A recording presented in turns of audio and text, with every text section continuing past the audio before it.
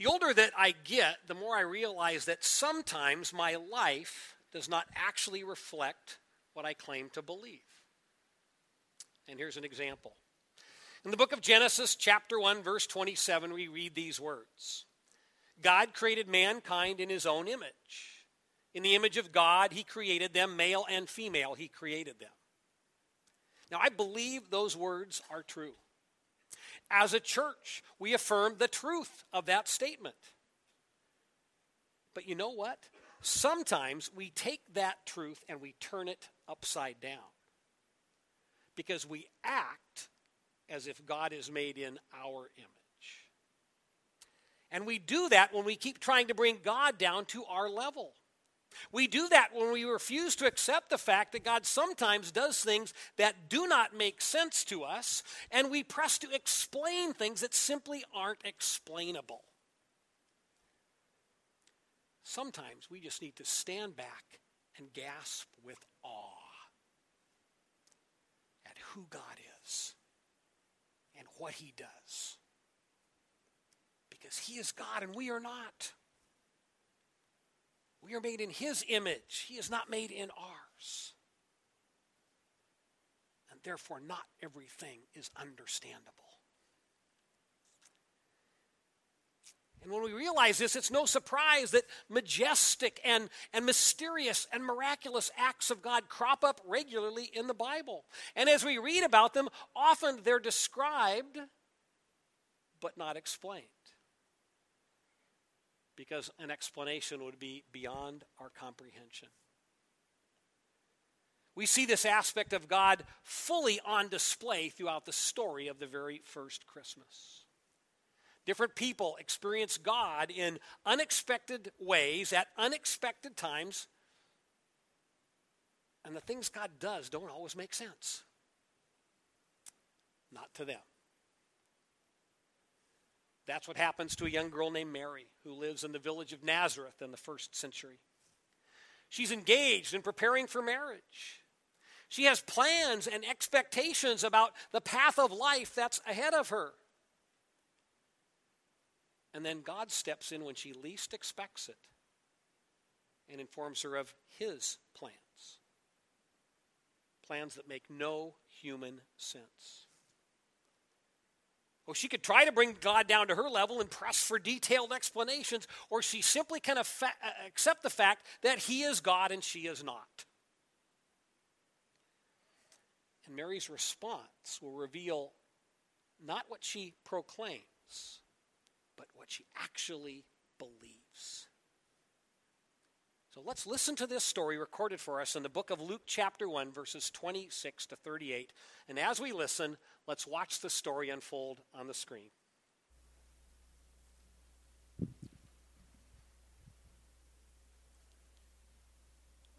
The month, God sent the angel Gabriel to Nazareth, a town in Galilee, to a virgin pledged to be married to a man named Joseph, a descendant of David. The virgin's name was Mary. The angel went to her and said, "Greetings, you who are highly favored. The Lord is with you." Mary was greatly troubled at his words and wondered what kind of greeting this might be. But the angel said to her, "Do not be afraid, Mary, you have found favor with God.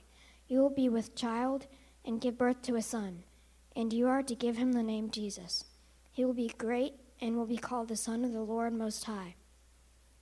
The Lord God will give him the throne of his father David, and he will reign over the house of Jacob forever. His kingdom will never end." "How will this be?" Mary asked the angel, "since I am a virgin?" The angel answered, "The Holy Spirit will come upon you, and the power of the Most High will overshadow you. So the Holy One to be born will be called the Son of God. Even Elizabeth, your relative, is going to have a child in her old age, and she who was said to be barren is in her 6th month. For nothing is impossible with God." "I am the Lord's servant," Mary answered. "May it be to me as you have said." Then the angel left her. Thank you. Mary obviously is a very significant person in the history of our faith, and yet we actually know very little about her, and what we do know is rather unimpressive. She lives in Nazareth, which is a lower class community with a bad reputation throughout Israel. And before this encounter with a heavenly messenger, she's not known for any significant accomplishments. The Bible doesn't give us her age. But based on what we know about first century Israel, most girls become engaged around age 13. 13. Most of them get married between 13 and 16. And if you reached age 20, you were getting old for marriage. So Mary probably is a teenager. Since she's grown up in a poor community, she probably is from a poor family. On the plus side, she's a spiritually faithful young woman, and she's engaged to a godly man named Joseph. In this way, though, she's like hundreds of other girls. Outwardly, there's nothing special about her. So why her?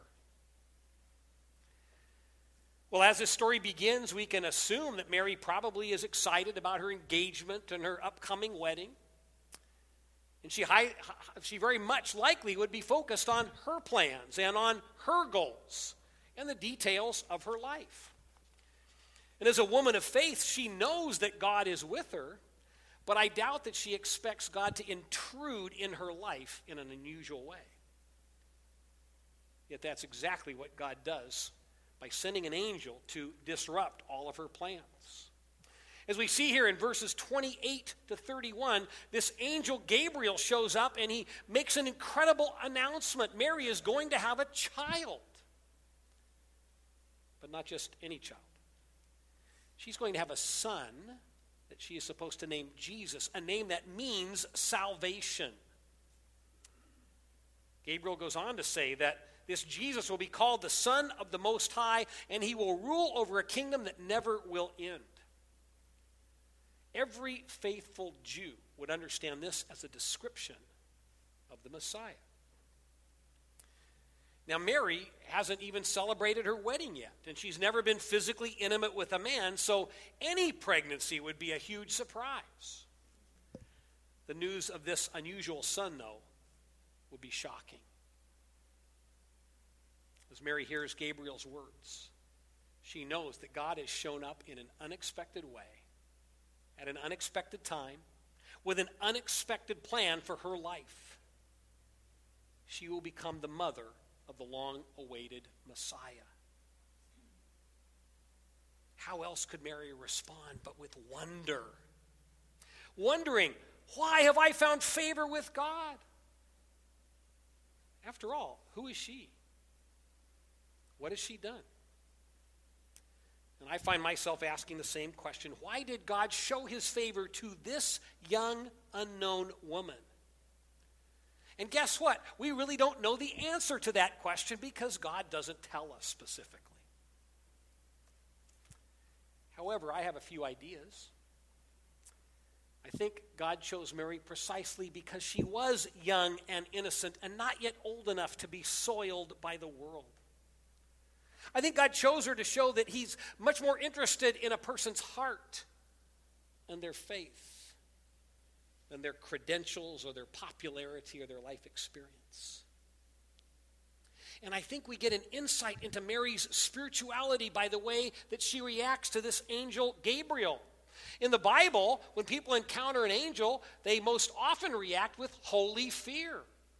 And they shake, and they tremble, and they fall to the ground. We saw a fearful reaction a couple of weeks ago when the priest Zechariah encountered the same angel Gabriel in the temple, and the Bible tells us that the priest, this spiritually mature man, he was gripped with fear. Not Mary, though. She seems more troubled by the angel's words than by the angel's arrival. Now, she obviously hasn't planned for a moment like this. After all, who could plan for this? But perhaps her faith has prepared her for this. Perhaps her faith has prepared her to respond appropriately to the unplanned interruptions of the God who made her in his image. a glimpse of a depth of faith in Mary that is very special. And yet, even if she's prepared to accept this encounter with God's messenger, nothing could prepare her for the message. This message of Mary giving birth to the Messiah. This message of an impending pregnancy that biologically makes no sense at all because she's still a virgin. So she wonders. And she expresses that wonder to Gabriel in verse 34. How will this be, since I am a virgin?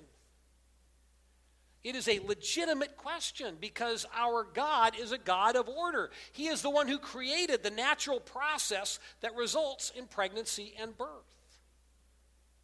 Mary hasn't started that process yet. So God's plan doesn't make any sense. I think anyone in her position would ask the same question. Yet we need to see that this is not a question of disbelief, because disbelief is when we doubt that God can do or will do what he says. Mary doesn't doubt. She just wonders. I don't think she's asking this question. Well, doesn't my virginity somehow limit God? Nor, I don't think, is she asking this question. Is this really true? And will God really do it? I think she's simply wondering. Because I'm a virgin, how will God make this happen? It's a logical and sincere question. By the way, when we lack understanding in our own connection with God, I think it's okay for us to ask questions as well. There's nothing wrong with questioning God sincerely. Now, we might not have an angel to talk with like Mary does, but I do believe that God will answer many of our questions when we look and listen for his answers. However, there's a caveat. Because as we're going to see next with Mary, God often does answer our questions, but often the answer we get is not the one that we want. It may not be one that actually clears things up very much. Look what happens in verse 35. The angel answered, "The Holy Spirit will come on you, and the power of the Most High will overshadow you, so the Holy One to be born will be called the Son of God." Well, that really clears things up. Even Elizabeth, your relative, is going to have a child in her old age, and she who is said to be unable to conceive is in her 6th month. For no word from God will ever fail. I am the Lord's servant, Mary answered. May your word to me be fulfilled. Then the angel left her. Think about that answer. Somehow, some way, the Holy Spirit is going to come upon her and make her pregnant. It's really a vague answer. And so, from one perspective, it's not much of an answer. Yet, from another perspective, it's a phenomenal answer. Because it reveals that Mary's pregnancy will be a majestic, mysterious, miraculous act of God. And for that precise reason, it is unexplainable in human terms. Gabriel's answer tells Mary and tells us that we do not have to know everything about God's purposes and plans. We don't have to be able to explain everything about God or understand everything about God. He's God, and therefore some things by definition must be beyond our knowledge and experience and understanding. And sometimes we just need to sit back and say, "Oh my," and stand in awe of who God is and what he does. Even when it makes no sense at all to us. Even when we can't connect the dots and add it all up. Gabriel's answer reminds us that we are made in his image. He is God and we are not. So rather than try to explain the unexplainable, Gabriel reminds Mary that her cousin Elizabeth is 6 months along in her own pregnancy, which is another miraculous event that Gabriel himself announced in advance. I think there's a profound insight here. Sometimes when we're craving understanding that God can't give us because it's beyond us, I think what we really need is just a reminder of God's faithfulness. That's where Gabriel points Mary. He reminds her that nothing is impossible with God because his promises never fail, and Elizabeth is a living example of that. Don't worry about the details. Don't try to understand things you can't understand. Just look at what I do. God is faithful. Now, despite this reassurance, if we put ourselves in Mary's place, we've got to believe that she still has a ton of unanswered questions. And yet she's willing to accept what Gabriel tells her. I think her answer to Gabriel in verse 38 is profound, because she doesn't say, oh, I'll do it because now you've helped me understand it. She basically says, I'm going to accept what you say is true. What faith?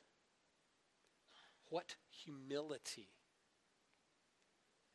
She is willing to embrace God's plans for her, which clearly overrule her own plans. And this humble, faithful, willing response, I think that shows us why God chose Mary to be the mother of his son. That's interesting. I periodically encounter people who claim that Mary made all this up. Yet if we think for just a few minutes, we have to conclude that no one would make this up, because her story will open her up to ridicule and skepticism. She lives in a small village, and when it becomes clear that she's pregnant, everyone's going to think she's been unfaithful to Joseph. Do you think her friends and neighbors will readily accept the story of a divine conception? And how about her family? I try to imagine the conversation between Mary and her parents. Mom, Dad, I'm pregnant and the Holy Spirit did it. Yeah, right. I think most parents would have a hard time believing such a story from their teenage daughter.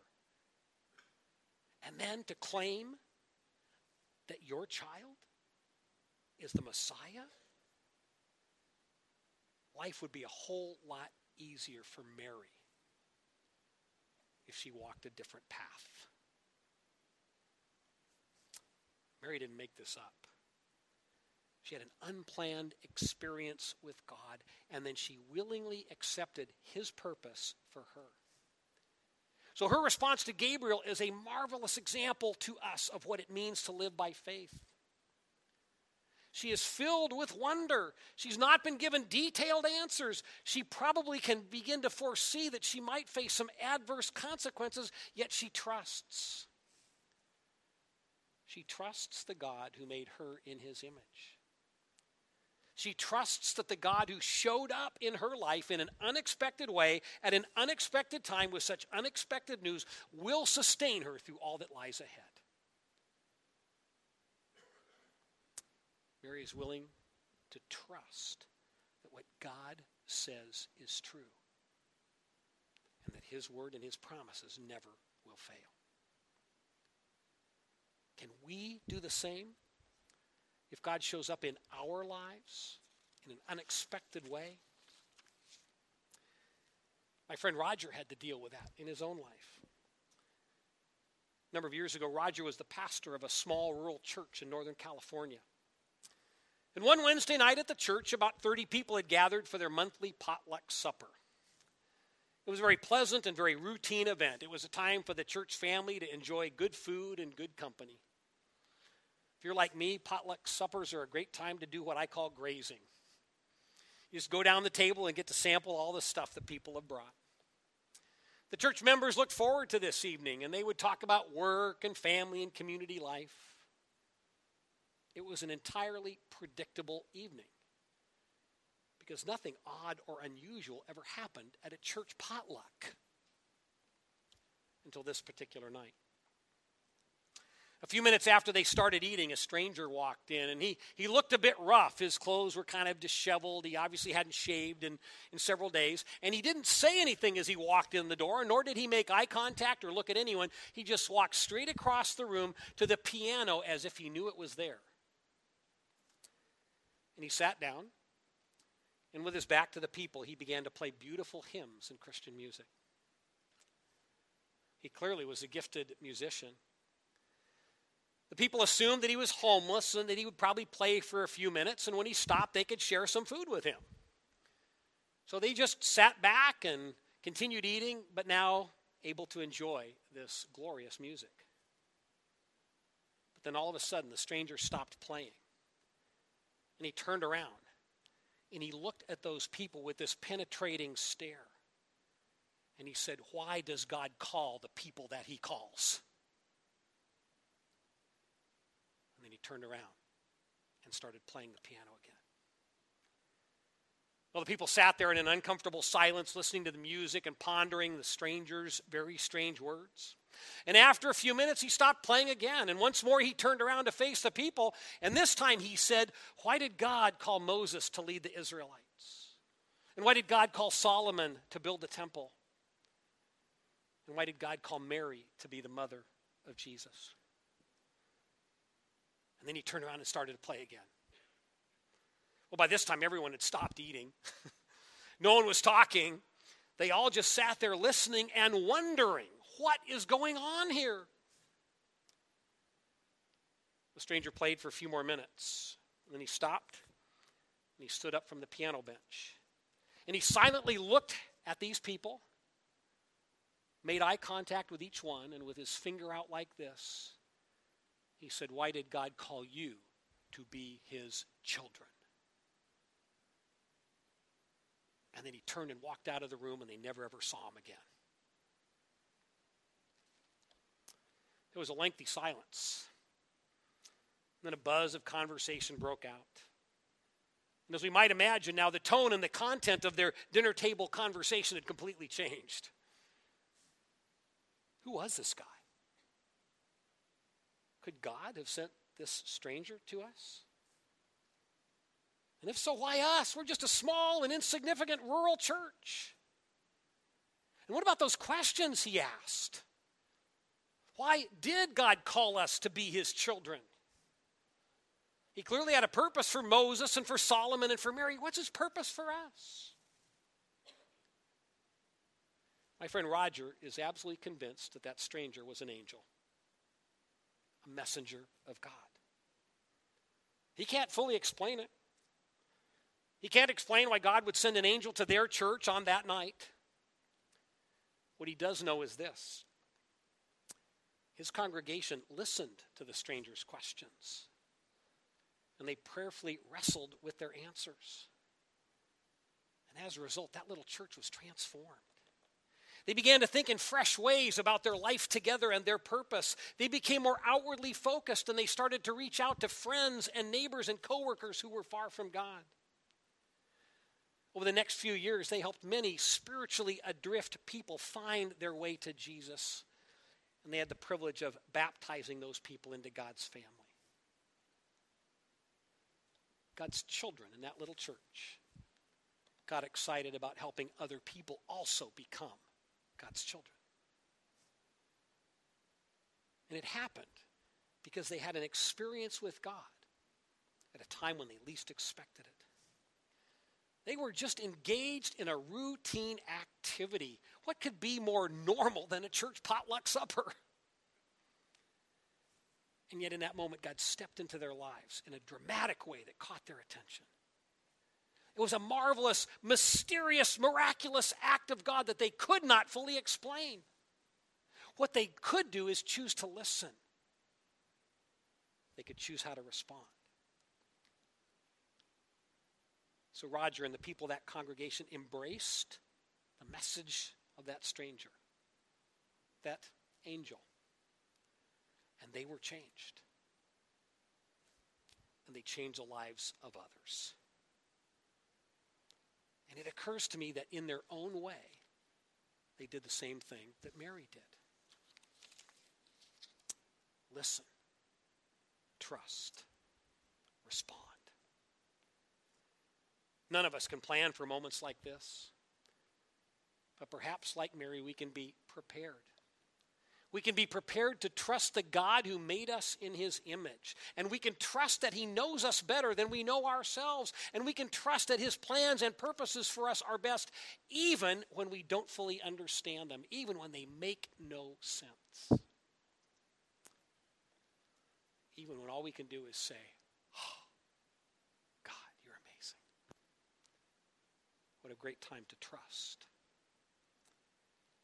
I believe that from time to time, God will show up unexpectedly in the lives of his children. I don't think the question is if that happens. I think the question is when that happens. So here's where I think this story of Mary leaves us. When God shows up unexpectedly in your life, when he shows up unexpectedly in my life, when he shows up unexpectedly in the life of our church, perhaps with a message that is wild and weird and way outside our knowledge and comfort zone,